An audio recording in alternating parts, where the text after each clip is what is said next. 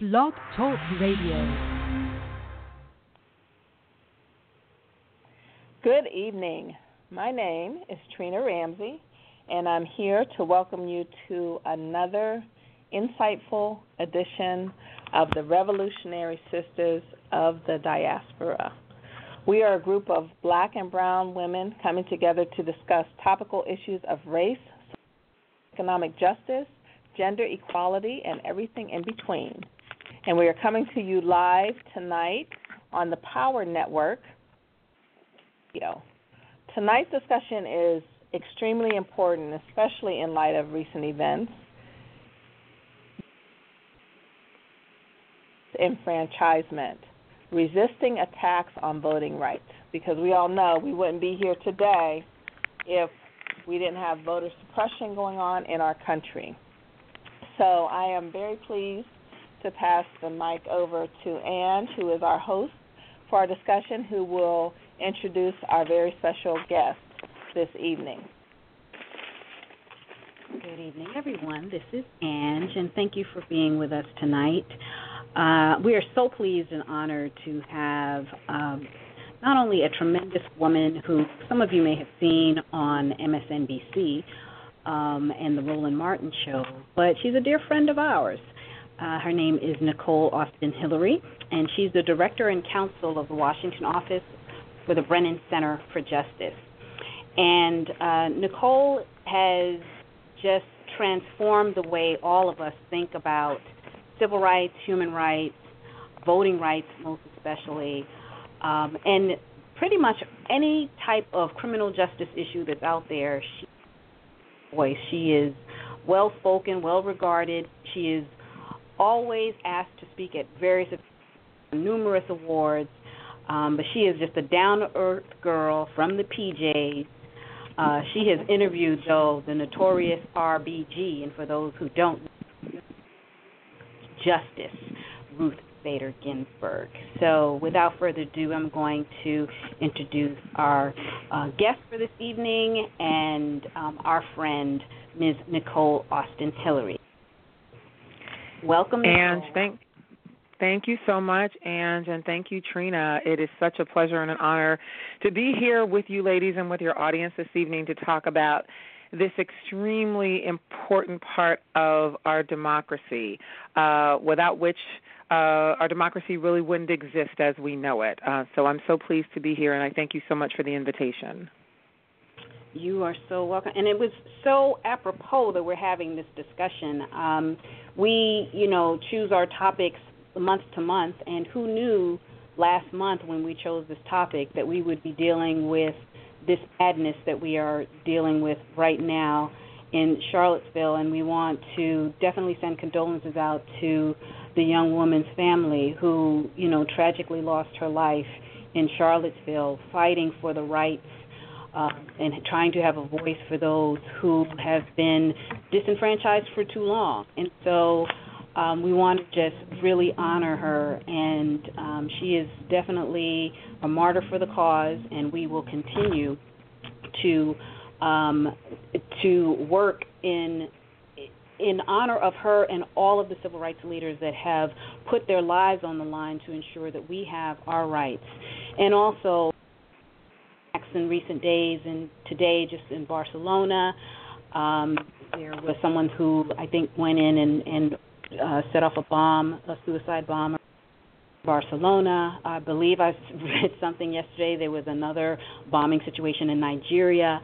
And so what we fight for every day, the rights that we fight for in this country are so important because we know there are so many people who don't have a lot of the rights that we do have, and we have to be steadfast and ensure that we maintain the level of commitment and we maintain the rights that we have, that so many people who came before us have worked so hard to ensure that we have today. So it's very apropos that we're talking about voting rights today. And no one better to talk about that than Ms. Nicole Austin Hillary. So, Nicole, I want to just ask you a few questions, and hopefully we'll have some callers that will also chime in. But I think one of the confusing things that happened, and this was probably prior to President Obama being elected, was a lot of confusion about the Voting Rights Act. So could you talk a little bit about the Voting Rights Act, what it was, what it means today, and how we ensure that we still maintain the Voting Rights Act here? And the Voting Rights Act is really, in the estimation of many scholars, the most important piece of civil rights legislation that has ever been enacted. The Voting Rights Act was put into law in 1965. It was signed into law by President Lyndon Baines Johnson. And for folks who are familiar with the acclaimed Academy Award-nominated movie Selma, the Voting Rights Act actually was signed into law not long after the successful Selma March, and many people actually credit that march and the way that that march brought national and, in fact, worldwide attention to the plight of African Americans in the United States who were being oppressed when it came to participating in our electoral system. Many folks credit that march and the civil rights workers who worked on those issues at that time with putting pressure on both Congress and President Lyndon Baines Johnson to actually sign the voting rights law signing the voting rights law so that we would have its protections here in the United States. Here's what it does simply. The Voting Rights Act ensures that states that have a history of discrimination when it comes to voting had to, and I say had, and I'll explain that in a minute, had to previously, if they were going to make any changes to their voting laws in their state, had to have those voting laws pre-cleared with either by either the Department of Justice or by the highest federal court, appellate court in the District of Columbia. And that not only applied to certain southern states, it also applied to certain jurisdictions in the north, places like some jurisdictions in the state of New York, where they had a history of discrimination.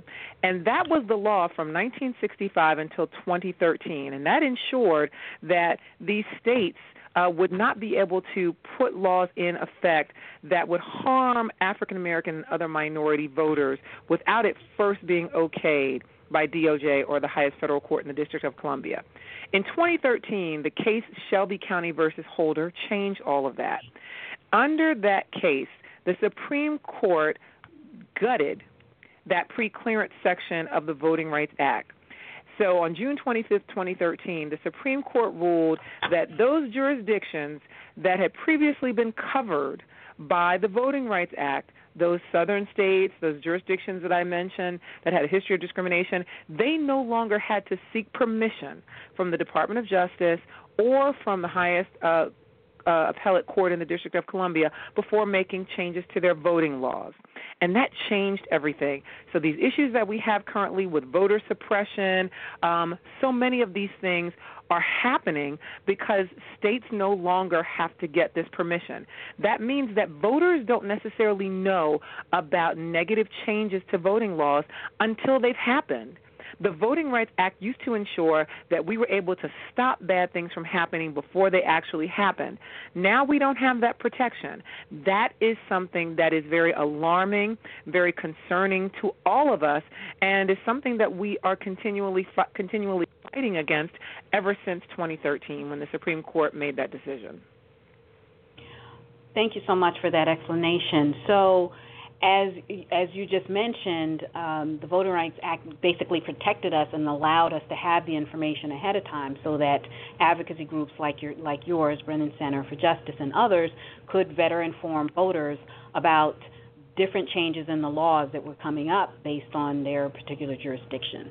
And so this provision just kind of nipped all of that in the bud. And so what I want us to talk about a little bit is some of these states have, in recent years, tried to roll back or change districting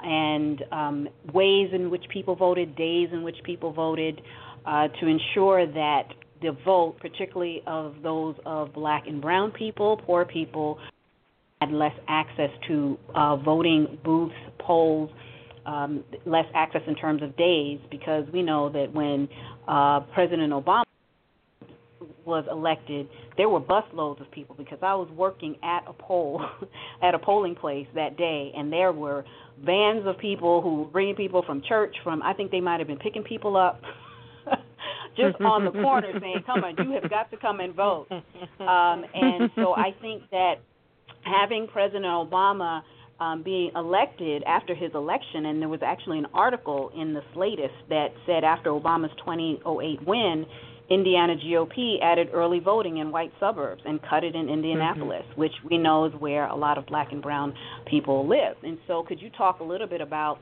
the various states that tried to enact all of these laws, or had, in fact, enacted laws to restrict voting, and the Supreme Courts of those particular states came in and said, no, you can't do this. This is unconstitutional.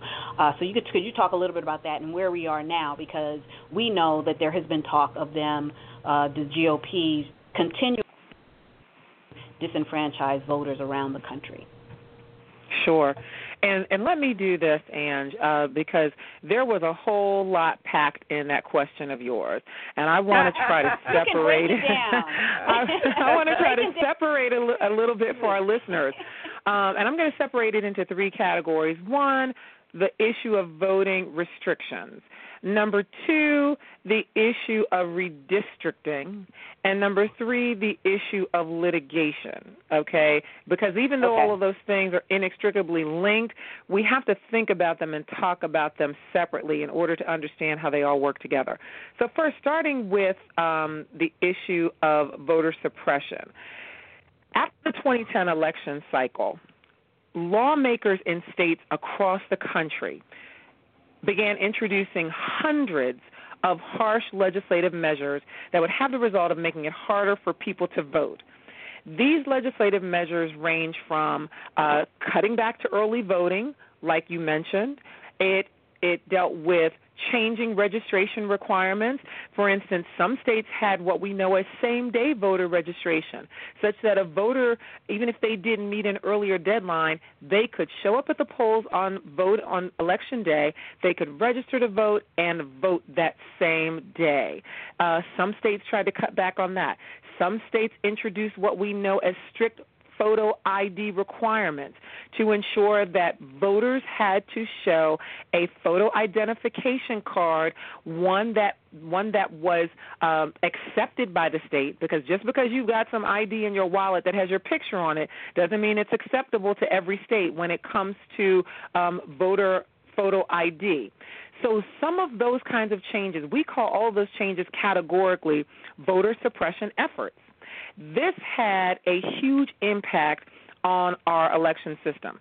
Overall, 20 states at this point, now we're in 2017, so this has been going on since at least 2010, and the Brennan Center did a report on this in 2011. I like to say we sounded the alarm bell, and this report looked at every state in 2011 that was introducing any kind of suppressive legislation that would have the effect of making it harder for someone to either register to vote or indeed vote in an election. Coming forward to 2017, we still at this point have 20 states that have new restrictions that are in effect and that have been in effect since 2010. At least 10 of those states have more restrictive voter ID laws in place than they ever had before. 7 have laws in place that make it harder for citizens to register. 6 have cut back on early voting days and early voting hours. And 3 states have made it harder to restore voting rights for people with past criminal convictions. Again, all of those efforts together are considered voter suppression. Now, we were successful, and when I say we, I don't just mean us at the Brennan Center. I mean all of the progressive voting advocacy community was very successful in fighting back against these states that were trying to implement these suppressive laws. There were lots of lawsuits that were filed since 2010, and in many instances we were successful. But again, because we don't have the protection of the Voting Rights Act, there are still states that are trying to pull funny business, as I like to say, and still attempting to introduce these suppressive laws. And I'm going to stop there, Angie, because I know that's a mouthful, and I want to see if you have any follow-up questions to that, and then I'll go on to the other 2 buckets of litigation and redistricting. Sure. Thank you so much. And what we're going to do is if you are interested in asking a question, you can, of course, just hit the 1 on your keypad, and we will know that you want to ask a question if you're on the line now. If you're listening online and you would like to ask a question, just dial 619-924-0980, 619-924-0980, and we will make sure to get you queued in. So I think we have a question. Do we have a question? Mm-hmm. Yes, we have a question. The first. So it's area code 240-534. You are on the air now. Calling. Hi. Hello. Hi, Sabrina. Hi, yes, it's Sabrina. Okay, Hi, Sabrina. here's my I'm calling from Bethesda. Okay, my question is... Your question? Yeah, my question is, Nicole started to say, well, she was saying that a lot of this suppression started in 2011. So that's, 6 years ago. And what I wanted to know was what we're hearing now, the sort of dog whistle message that we're hearing now, is that this is all a big thing to fight voter fraud. And so in all of the things that I have heard and all of the different suppression tactics, I'm not hearing anything that's going to really, do you think, stop fraud? I mean, was that even brought up in 2011, if that was the reason, or was it really just a knee-jerk reaction to Obama winning the election? Sabrina, hi. That is a great question. One of the things, and look, we're just going to be real here. We did not see this onslaught of voter suppression laws being introduced in any state until the nation elected its first African-American president, plain and simple. Mm-hmm. The other thing that we need to note is the majority of states, if not all of them, where these suppressive laws were being, or pieces of legislation were being introduced, were states in which either the governor's office or the state legislature were controlled by the Republican Party. So it's very clear that this was an effort by members of the Republican Party to make it harder for those voters who they believed were more inclined to vote for a Democrat, to make it harder for those voters to vote because they thought that was having a negative impact on their party, pure and simple. And yes, this issue of voter fraud, even though the subject of voter fraud has been around for quite some time, the Brennan Center did a report on voter fraud that we call The Truth About Voter Fraud that we did several years ago. And even at that time, it was not a big issue. But yes, to your point, many of these Republican legislatures, once folks started saying, we see what you're doing, we think you're trying to make it harder for black, brown, poor people, elderly people who tend to vote Democrat, we think you're trying to make it harder for them to vote and that this is a political action, a politically motivated action, that's when, as they were trying to come up with reasons to legitimize their behavior, they started saying, oh, well, this is about voter fraud. But the thing about that is this. Some of the things that they were trying to introduce, like strict photo ID, that cannot possibly be a mechanism to really deal with the kind of voter fraud that many of them were saying existed. The instances of voter fraud are de minimis. Everybody needs to know that. And this is not just the Brennan Center saying this. The New York Times has done reports on this. Other academics across the country have done reports on this.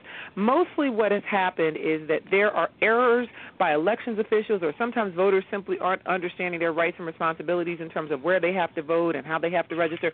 That's usually what many elections are saying is voter fraud, but that's not really fraud. That's more of an administrative error. Yeah.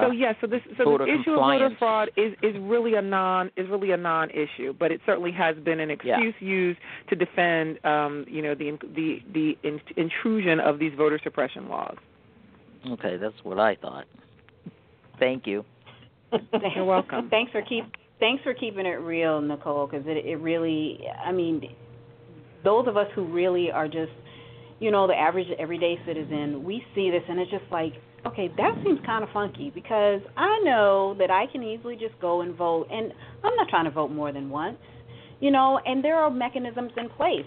As I said in the beginning, that I actually was a poll worker at the polling booth at the library. And, I mean, we had very strict guidelines in terms of how we were letting people in, letting people vote, making sure that we weren't helping people.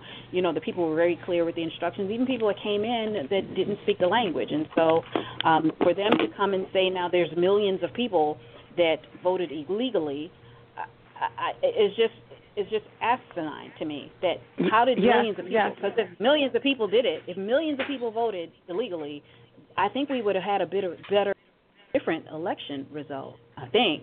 She said better. and you made an interesting point also when you said that.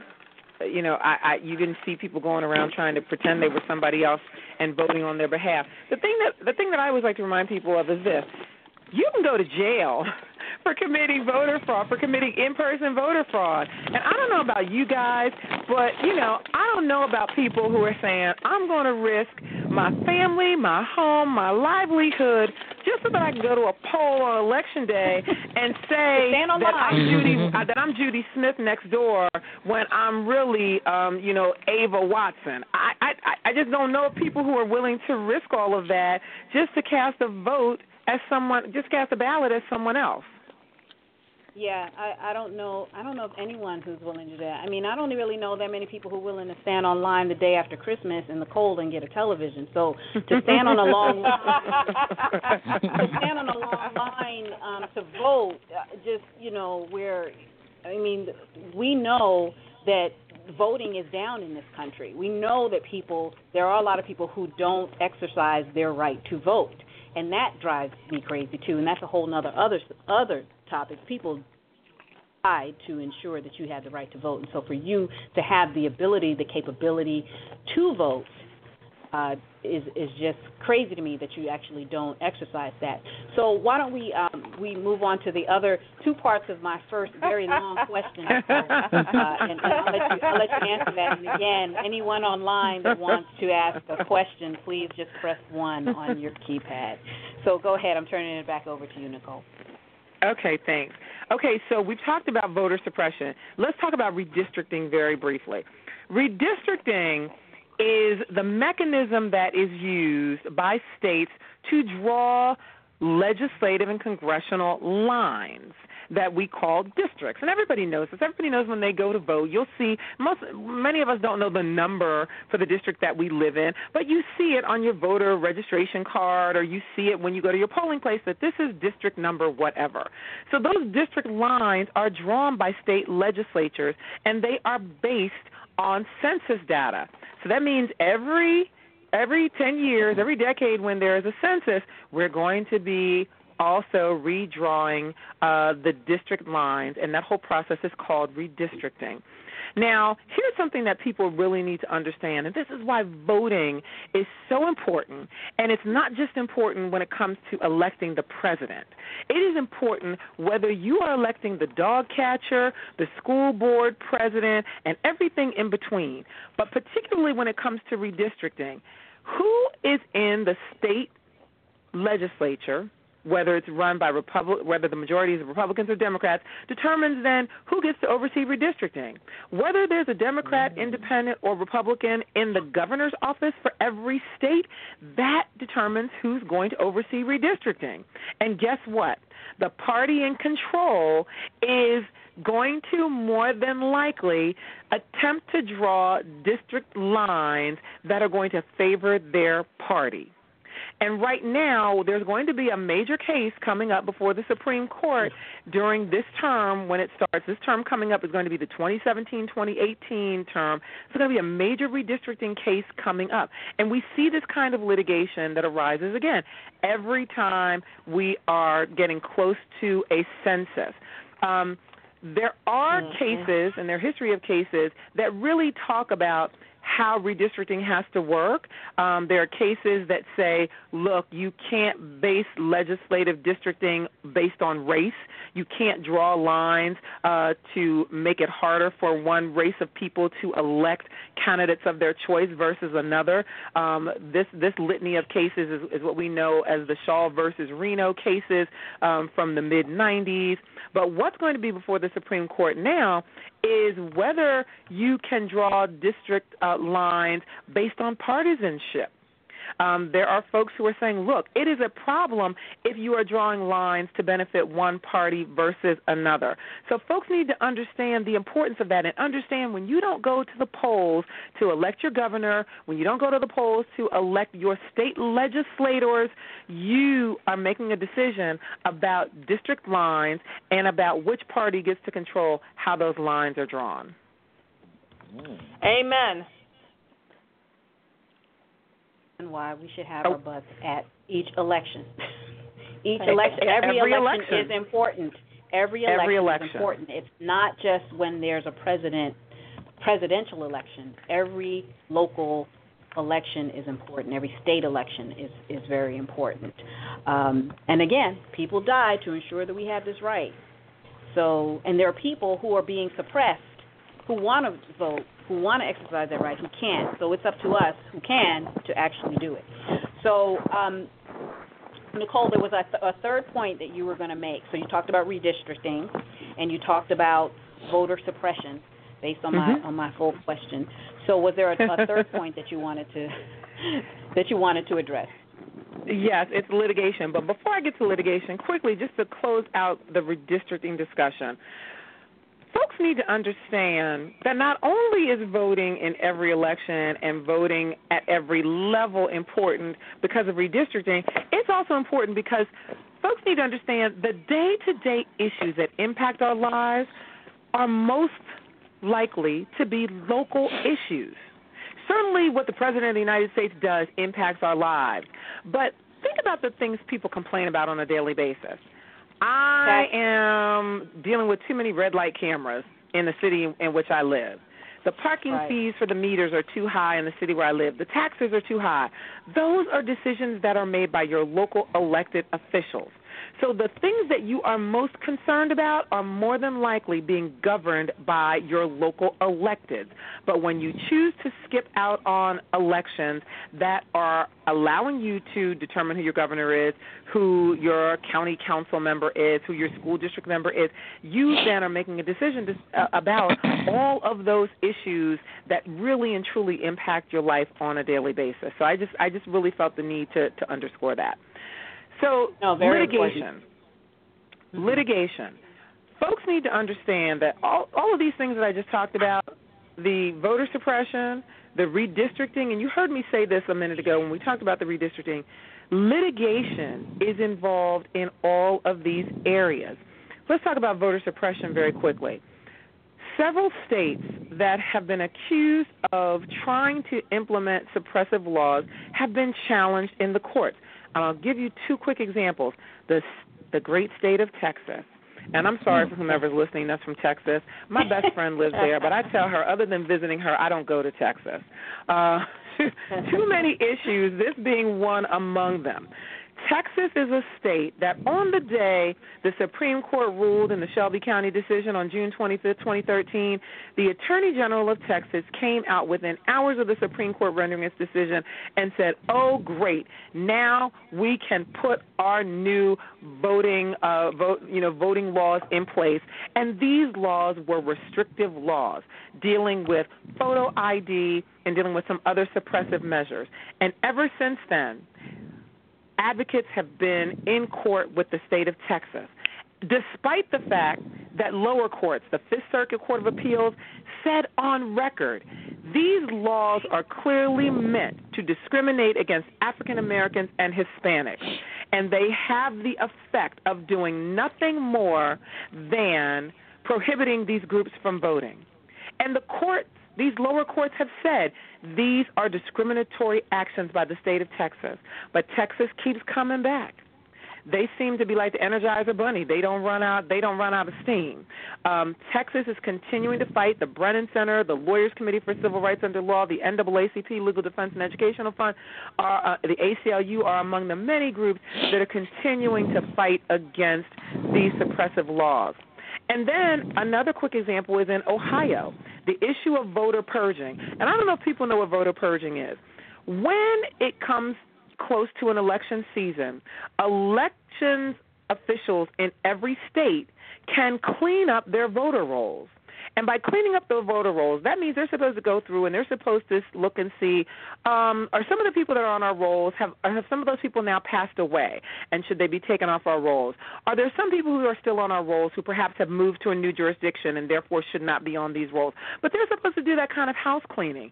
And when they do that kind of house cleaning and they remove names from the rolls, that process is called voter purging.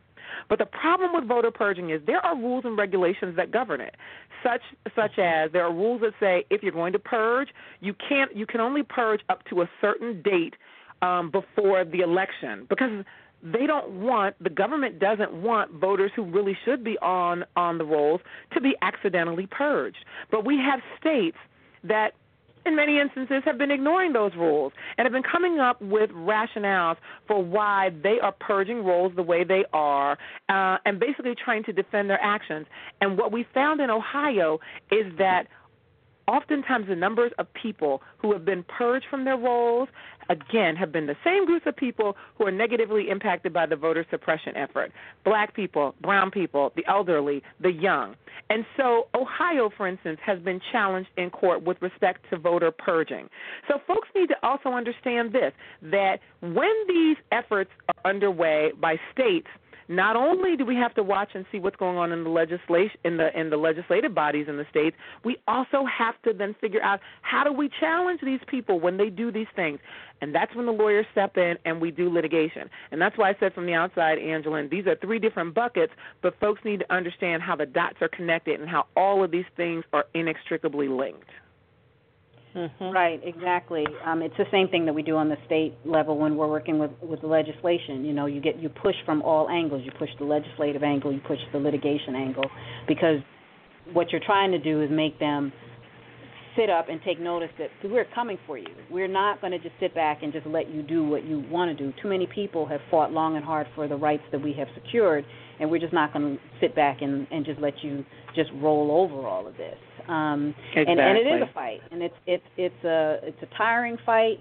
So you on the front lines and many of these other organizations on the front lines with voting, I highly commend you, because it is definitely always a fight, because it's like whack-a-mole. You're trying to, okay, you're in North Carolina, okay, you got the Supreme Court saying, okay, it's unconstitutional, and then you got to go to Texas, and then, oh no, they're trying to do something in Ohio, you know, and it is just unnerving, and it is, you know, this constant barrage on our rights as citizens of this country, that we are faced with these things constantly all the time, and we're constantly fighting. So one of the things I want to talk about, Nicole, thank you for breaking down my long question into three parts, but one I want to talk about is we unfortunately have a person in the White House, number 45, who seems to think, okay, not only were there millions of people who voted illegally in the last election that he won, it's hard to say that he won,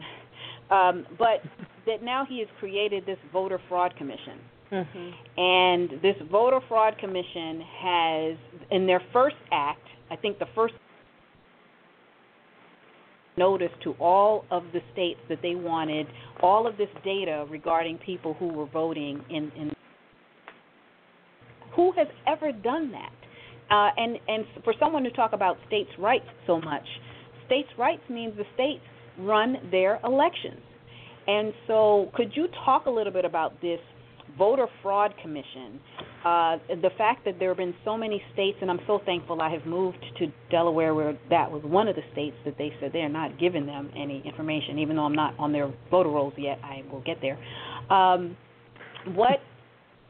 you talk a little bit about the voter fraud commission, and do you think it's going to have any legs?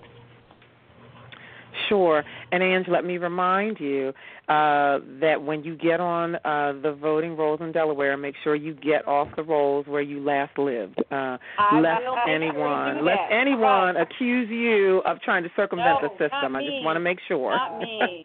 But, I have attorneys in speed dial if need be, but I will make sure that I am off of the rolls in my former state, and I will get on the rolls in my existing state. Thank you very much for that tip. Of course. Now, your question really takes us back to our caller Sabrina's question about voter fraud. Again, folks were just shocked. And when I say folks, I'm talking about advocates on both sides of the aisle were shocked when the winner of the last presidential election asserted that there were up to 3 million voters that had voted illegally, hence noting that we had voter fraud and that he was going to investigate this. It is rare for someone who wins an election to allege that there was fraud of any kind. Oftentimes you'll hear the loser allege that there was doings, but you rarely hear that from the winner. But anyway, so number 45, as you mentioned, Ange, number 45 asserted that we had widespread voter fraud in this election and that he wanted to get to the bottom of it to ensure the integrity of our election system. Now, there have been experts from all walks who have come forward and have said, we don't see this voter fraud that number 45 is talking about. We see no evidence that there was widespread voter fraud in the 2016 election. Therefore, we're not sure what this commission is going to be studying. So, again, keeping it real, as I know we want to do on this show, many of us believe that this commission is nothing but pretextual as a way to try and, again, get at some of these efforts to suppress the vote. There are many who feel like this commission will come out with recommendations to do things like introduce legislation that would have the effect of suppressing the vote, again, for the black, the brown, the poor, the elderly, the students. That's what many of us feel this commission is really about. If you also look at the makeup of the commission, most presidential commissions are supposed to be bipartisan. They are supposed to have people, who can argue every side, who don't necessarily agree, but who can intellectually come together and have academic discussions about an issue. This commission is peppered with people, many of whom have been behind some of these voter suppression efforts. Case in point, his co-chair, we all know Vice President Pence is one of the co-chairs. The other co-chair is Chris Kobach, who is the Secretary of State in Indiana, who has been brought into court on numerous occasions by organizations like the Brennan Center because we believe that in his role as Secretary of State, he was attempting to suppress the vote of many voters. So number 45 was already starting off on the wrong foot by putting together a commission to study an issue that myriad experts have said doesn't exist, and then putting in place as the co-chair one of the nation's biggest culprits who've been guilty of trying to introduce suppressive voter laws across the country. So to get to your main question, will this result in something? Many of us think this will simply result in a waste of time, effort, and money as a way to circumvent looking at the real problem in the United States, which is foreign interference in our elections. We know, and we've seen the evidence that's come from the government, that Russia interfered in our 2016 elections. If number 45 really is committed to looking at fraud and making our election systems more ethical, he should be putting all of his energies into figuring out how do we stop Putin and all of his colleagues from interfering in our elections. How do we make our election system safer so that this kind of thing doesn't happen again? That's where the attention really needs to be focused. Well, we kind of know why the focus isn't there on Putin. We won't get into that because, again, that is another show. But I think that you bring up a good point when you talk about who's actually on this, because we know VP Pence is no angel, and the Secretary of State there from Indiana, former Secretary of Indiana, also, no angel. And as you say, most of these commissions have been bipartisan that have put up previously, so maybe this will be another one that will be disbanded soon. Hopefully, maybe they'll drop off. You think? That would be nice, but here's why I don't think that will happen. Because again, as I mentioned, this commission, in terms of its makeup, is not really bipartisan. Many of the people who Number 45 has appointed to this commission are people who really believe, as he does, that voter fraud exists. When we look at some of the other commissions recently, his Business Roundtable commissions that disbanded within the last day or two, those were commissions made up of business leaders from all walks and who were able to come together and voice their disagreement and decide that they didn't think that the commission needed to continue to exist.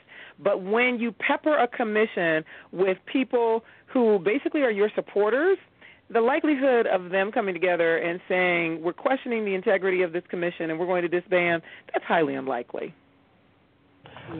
Yeah. So, Nicole, I have a follow-up question for you, and it's my days at Common Cause when President Obama was in the office, and that there were so many good government groups who were engaged with him about trying to uplift democracy and trying to have fairness. So I have a twofold question. Number one, I think I know the answer to, which is, have any of you heard from this administration in terms of providing your expertise to the conversation? What have you all thought about doing in terms of injecting or trying to offer that expertise? Trina, that is a great question, and you are right. The previous administration, they had an amazing open-door policy. They brought in people from all walks. Even people who didn't necessarily agree with the Obama administration, they brought folks in and they brought them around the table to have concrete academic discussions about what could be done about a particular issue. I will say this. To my knowledge, I haven't been contacted, and I don't know of any of my colleagues, not only within the Brennan Center, but within many other progressive organizations who've been contacted to come in and sit down with this White House to talk about voting issues or any other issues of that matter.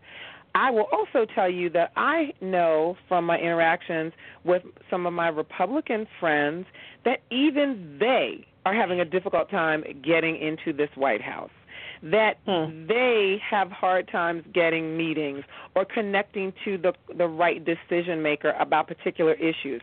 So, again, being honest, if my Republican friends can't get in the door, I'm not holding my breath in anticipation of waiting for my official White House invitation. It's just not something that I'm counting on, and I don't see that happening. Now, to your second question, in terms of what outreach have folks in the progressive community made, there's been lots of outreach, and you see it. Most of it is public. You have seen letters go to Attorney General Sessions, for instance, from the Leadership Conference on Civil and Human Rights, the nation's largest civil rights umbrella organization that makes up the nation's largest coalition of civil rights groups. They've sent letters to Attorney General Sessions about asking how is this DOJ going to respond with respect to some of these voting issues. What's DOJ's position going to be with respect to some of the voting litigation that's been ongoing. And treaties have been made to try to work with and talk with this administration, but I think most of those entreaties have fallen on deaf ears. I myself have found that right now I'm having some more success trying to work with Republican colleagues who are outside of the White House, but who have more knowledge about this White House than probably I do. That's where I'm finding the most success, and certainly am continuing to work with Republicans on the Hill who have been open to working with the progressive community on a variety of issues, not just on voting, because we actually haven't had a whole lot of bipartisan support when it comes to the voting issues, but on other issues like criminal justice, there has been some, and that is continuing. But in terms of this White House and the people who are actually in the Oval Office, who are part of the executive team working for number 45? No. We've just not been in contact with those people, and nor have we seen any interest in working with groups like the Brennan Center or others. Yep, Old Boys Club. Yes, definitely Old Boys Club. Yep.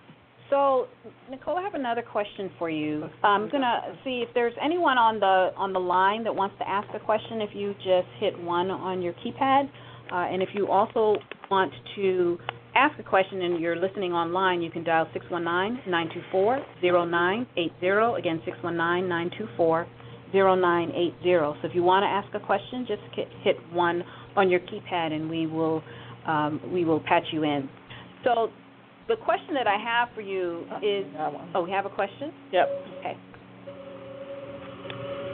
Caller with 617 area code 290. Hello. What's your name and where are you calling from? Hi, it's Sabrina again, and now I'm calling from the cell phone. Oh, okay. Hey, Sabrina. Hi, that's all around town. Still in Bethesda. I don't want to get off topic, but I just wanted to come back to one thing. I know Nicole mentioned that one of the important things that we had to look at was the 2020 census, and we just realized that the person who was the director of the census is retiring, and that position is now open, and it's also susceptible to funding levels. And I was wondering if anyone was keeping an eye on what's happening with the funding for the census of 2020 and whether Trump is going to be the person that is allowed to appoint the new head of the census. Sabrina, thank you for that question. I will tell you there are many organizations, many of the same organizations who work on voting rights, like the Brennan Center, who are watching what is going on with the census. And I will tell you, particularly if folks are interested, some of our allied brother and sister organizations who represent individuals who speak other languages, organizations that represent the interests of the Hispanic community, many of those organizations are doing the yeoman's work on tracking what's going on with respect to the census. So organizations like the Mexican American Legal Defense and Educational Fund, Asian Americans Advancing Justice. The organization Demos is tracking that. So yes, that is going to be a very, very key appointment. And yes, the dollars that go to the Census Bureau are part of the budgets that both the president and Congress work on separately, but that obviously they have to come to some agreement on in terms of spending allocations. So I would urge folks who are interested in this issue and who are focusing on the 2020 census to, one, go to census.gov because there's going to be updates there about who's going to be running the census and about budgeting, but also to look specifically at some of those organizations that I mentioned earlier at their websites.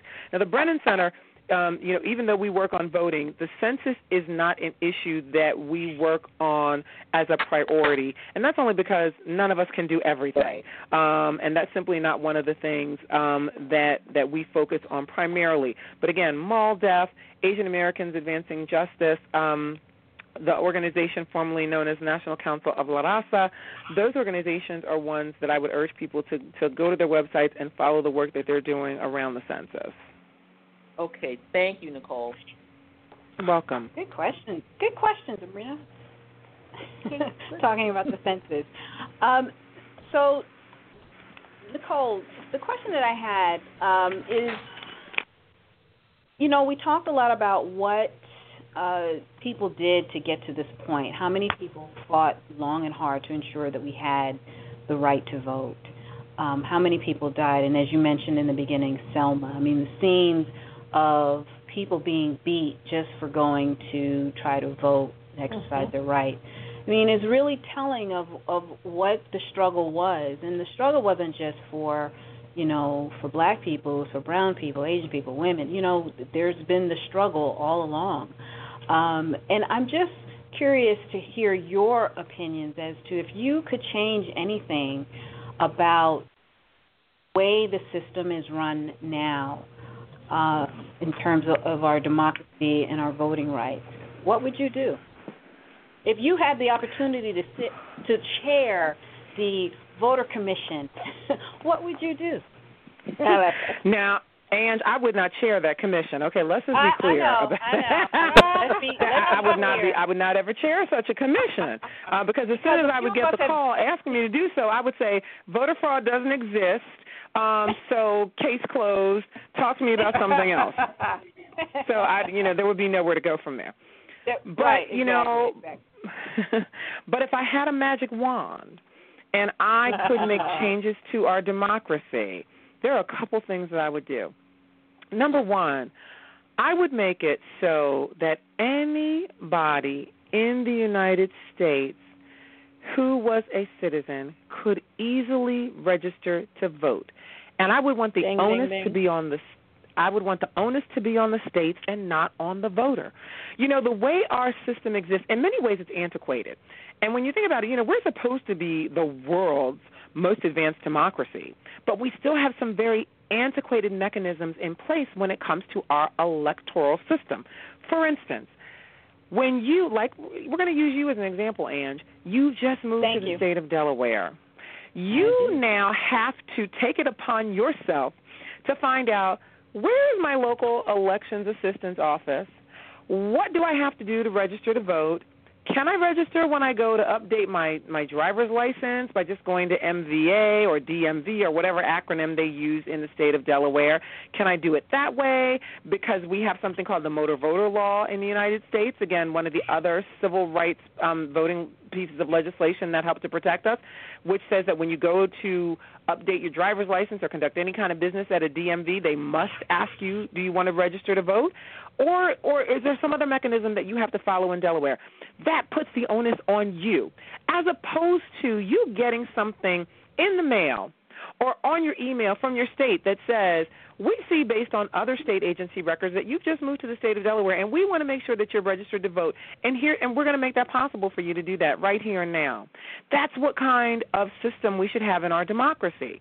There are mechanisms that organizations like the Brennan Center are trying to support, such as automatic voter registration. We use the acronym AVR to talk about it. Under AVR, a state would ensure that once you are registered to vote, your voter registration follows you no matter where you live in that state. So even if, Angela, say, for instance, you are in Wilmington, but you want to move to Dover, you won't have to then figure out when you move, how do I get re-registered in my new district? It will follow you because the state databases will be talking to one another. That's how easy it should be for every voter. People should not have to try to recreate the wheel because they move to a new city, because they move to a new state, because they get married and change their name and have to update these records. We have to stop this silliness. It does nothing but adds to the administrative overload that every state has to deal with, and it makes it harder for people to register and then finally engage in our election system. That's number one. Number two, I would make same-day registration possible all over the country. Right now it's only available in certain jurisdictions. I would make it possible everywhere because, again, our democracy is about expanding opportunities, not about decreasing them. And so we should have rules and regulations in place that make it easier for people to register and then cast their ballot, not harder. Same-day registration does that. I can't tell you, every time there's an election, I'm one of those lawyers who works on the election protection hotline, and we get calls from voters. It never fails. Every election season, we get calls from voters who say, I didn't register to vote, but I want to vote. Can I go and register and vote on the same day? And I have to tell so many of them, no, I'm so sorry. You can't unless you happen to live in one of those jurisdictions. That's ridiculous. Why are we making it this hard for people to engage in our electoral process? That's the second thing that I would change. And the third thing that I would change is I would make sure that we put civic education back in our school systems. Hello. And that is because one of the reasons why we have these difficulties and why we have really the biggest problem in the United States, truth be told, and I want everybody to know this, as ugly as voter suppression is, as ugly as some of this redistricting litigation is, our biggest problem in the United States is not those things. Our biggest problem is that we don't have enough people that actually vote. One of the reasons that is because people are not focused on voting as being important. Part of that is because we no longer teach civics in our schools. If you want people to be engaged in the democracy, if you want them to understand and appreciate why it's important, you've got to start teaching it from early on. It's just like your ABCs and your 1, 2, 3s. You ingrain it from an early age, and then guess what? People hold on to it. It sticks to them. So I would put civics education back in every school system so that our young people value and understand the importance of our democracy from day one. Wow, thank you. Here. Awesome. Very much. I mean, civic education, definitely, learning I'm just a bill, I'm only a bill sitting here on Capitol Hill, and Schoolhouse Rock. Yep. That's right. We have to go back to the basics, and I think someone even just yesterday or the day before said that even number 45 needs to get back to just the basics. Yeah, you know what? Get him some DVDs or something. He needs some DVDs. Somebody needs to sit down with him. I just have to remind people that I work for a nonpartisan organization. I know. So I will let you all engage in the hyperbole about 45. I'm just going to listen. That is the wisest thing to do here on this show. Just listen. You can't necessarily interject. We get together because we like to have the peanut gallery going. So thank you for that. Wand, Ms. Nicole. So I just want to ask you, do you have any final thoughts or comments, because we are nearing the end of our show, and I just want to make sure that you got in everything that you needed to get in, because this was a wealth of information. A wealth of information. We're going to send this out, make sure people listen to it, and people understand that this is real, and we're talking about the census that Sabrina brought up. We're talking about redistricting. We're talking about the litigation. We're talking about voter purging. I mean, there's a lot of meat in this particular conversation we're having, and people need to understand that this is serious business. This is why it is so important for you to get out there and exercise your right to vote, because it is in some instances a matter of life and death. We are being faced with a variety of barrages coming at us all at once. So I just want to leave you with the last word that you want to interject to our audience. Ange, thank you so much. And before I offer some parting words, let me just say again how much I appreciate the invitation to be on the show and to be engaged in this conversation that, as you say, is so very important and is one that people need to be engaged in. And that's really part of my parting thoughts, is that, number one, folks need to make sure they are not asleep at the wheel. This is not a moment to say somebody else got this. Somebody else is taking care of this. I don't have to. No, you have to take care of it. You have to come out on Election Day. You have to know about suppressive legislation that's being introduced in your jurisdiction. It's not for your neighbor. It's not for your mother, your father, your sister. It's for you. You have an obligation as an American who's part of this democracy to know what's going on, to be educated about it, and to do something about it. If things are happening that you don't like, it's up to you. One of the things we heard post-election is so many people said, well, I didn't vote because I thought candidate A was going to win. All the polls said candidate A was going to win, so I didn't come out. No, you can't sit idly by and sit on your petard anymore. You can't wait for other people to do the work that you individually have a right and an obligation to do as a member and a part of this democracy. That's number one. And number two, people need to know that history is being made every day. When we talk about voting, this is not just about Congressman John Lewis having his brains beat out by the state troopers in Alabama, in Birmingham on the Edmund Pettus Bridge. In Selma on the Edmund Pettus Bridge. This is not just about Cheney, Schwerner, and Goodman, who lost their lives during Freedom Summer in Mississippi when they tried to register people to vote. This is about what's going on here and now. Yes, we stand on their shoulders, and they created the foundation upon which we are living and have to build. But what happened in Charlottesville on Saturday was not something that happened 50 years ago. That happened on Saturday. Folks better wake up and understand that this is not just something that you read about in a history book in high school. These issues are occurring right now, and if you are a part of this democracy, you have an obligation to get involved and to do, as my hero, Congressman John Lewis, says, stand up, get in the way, and do something about it. That's and right. I'm going to leave it there. Wow. Powerful. Thank you so much. So I want to turn it over to Trina in just a second, but I just want to thank Nicole tremendously on the show for offering your knowledge. And you, Congressman Lewis, walked across that bridge and got beat down. But we are so proud to know someone who walked with him on the anniversary who didn't get beat down. And that's Nicole Hillary walked with across that Thank bridge. God. Thank God there was no beat down. But we are so proud of you and so glad and honored that you shared your time with us tonight. Our next show is Thursday, September 21st.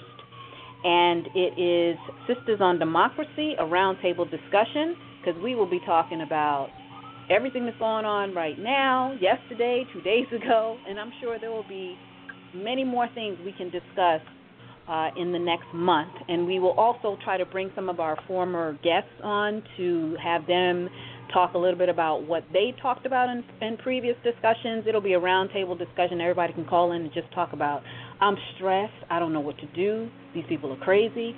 Or, you know what, I had a really good day, I went to see a really great movie. We're just going to have an open and honest conversation with the sisters next month, Thursday, September 21st. I'm going to close us out. Yes, and again, thank you, Nicole. We knew when we decided to do this topic that we really, there are other people, there are plenty other people in the space, but especially considering the special place that you hold for us and your gravitas clearly about the topic, we were so glad that you took the time tonight. And I also just want to invite everyone to stay tuned to the Power Network. We just decided the Power Network is a part of the Life Coach Radio Network, and the Revolutionary Sisters of the Diaspora is part of the Power Network. We decided to spin off a whole new network.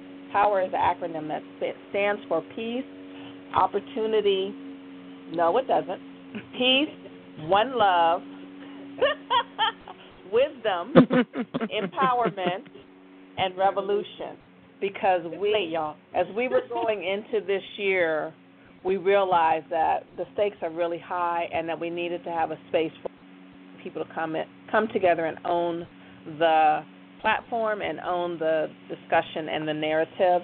And so we at the Power decided that we want to host a special dialogue about our post-Charlottesville, what's going on. We've done this several times in the past when big lightning rod issues have come up, and we are in the process of figuring out when we're going to have that. It'll be sometime in 10 days. So just check out Power Network on Blog Talk Radio.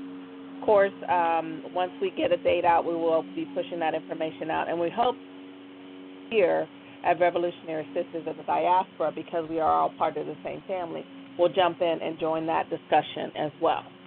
So with that, we're going to sign off, and we're going to wish you a good night. Be safe. Keep the fight and stay woke. Stay woke. Good night, everybody. Bye. Good night, ladies.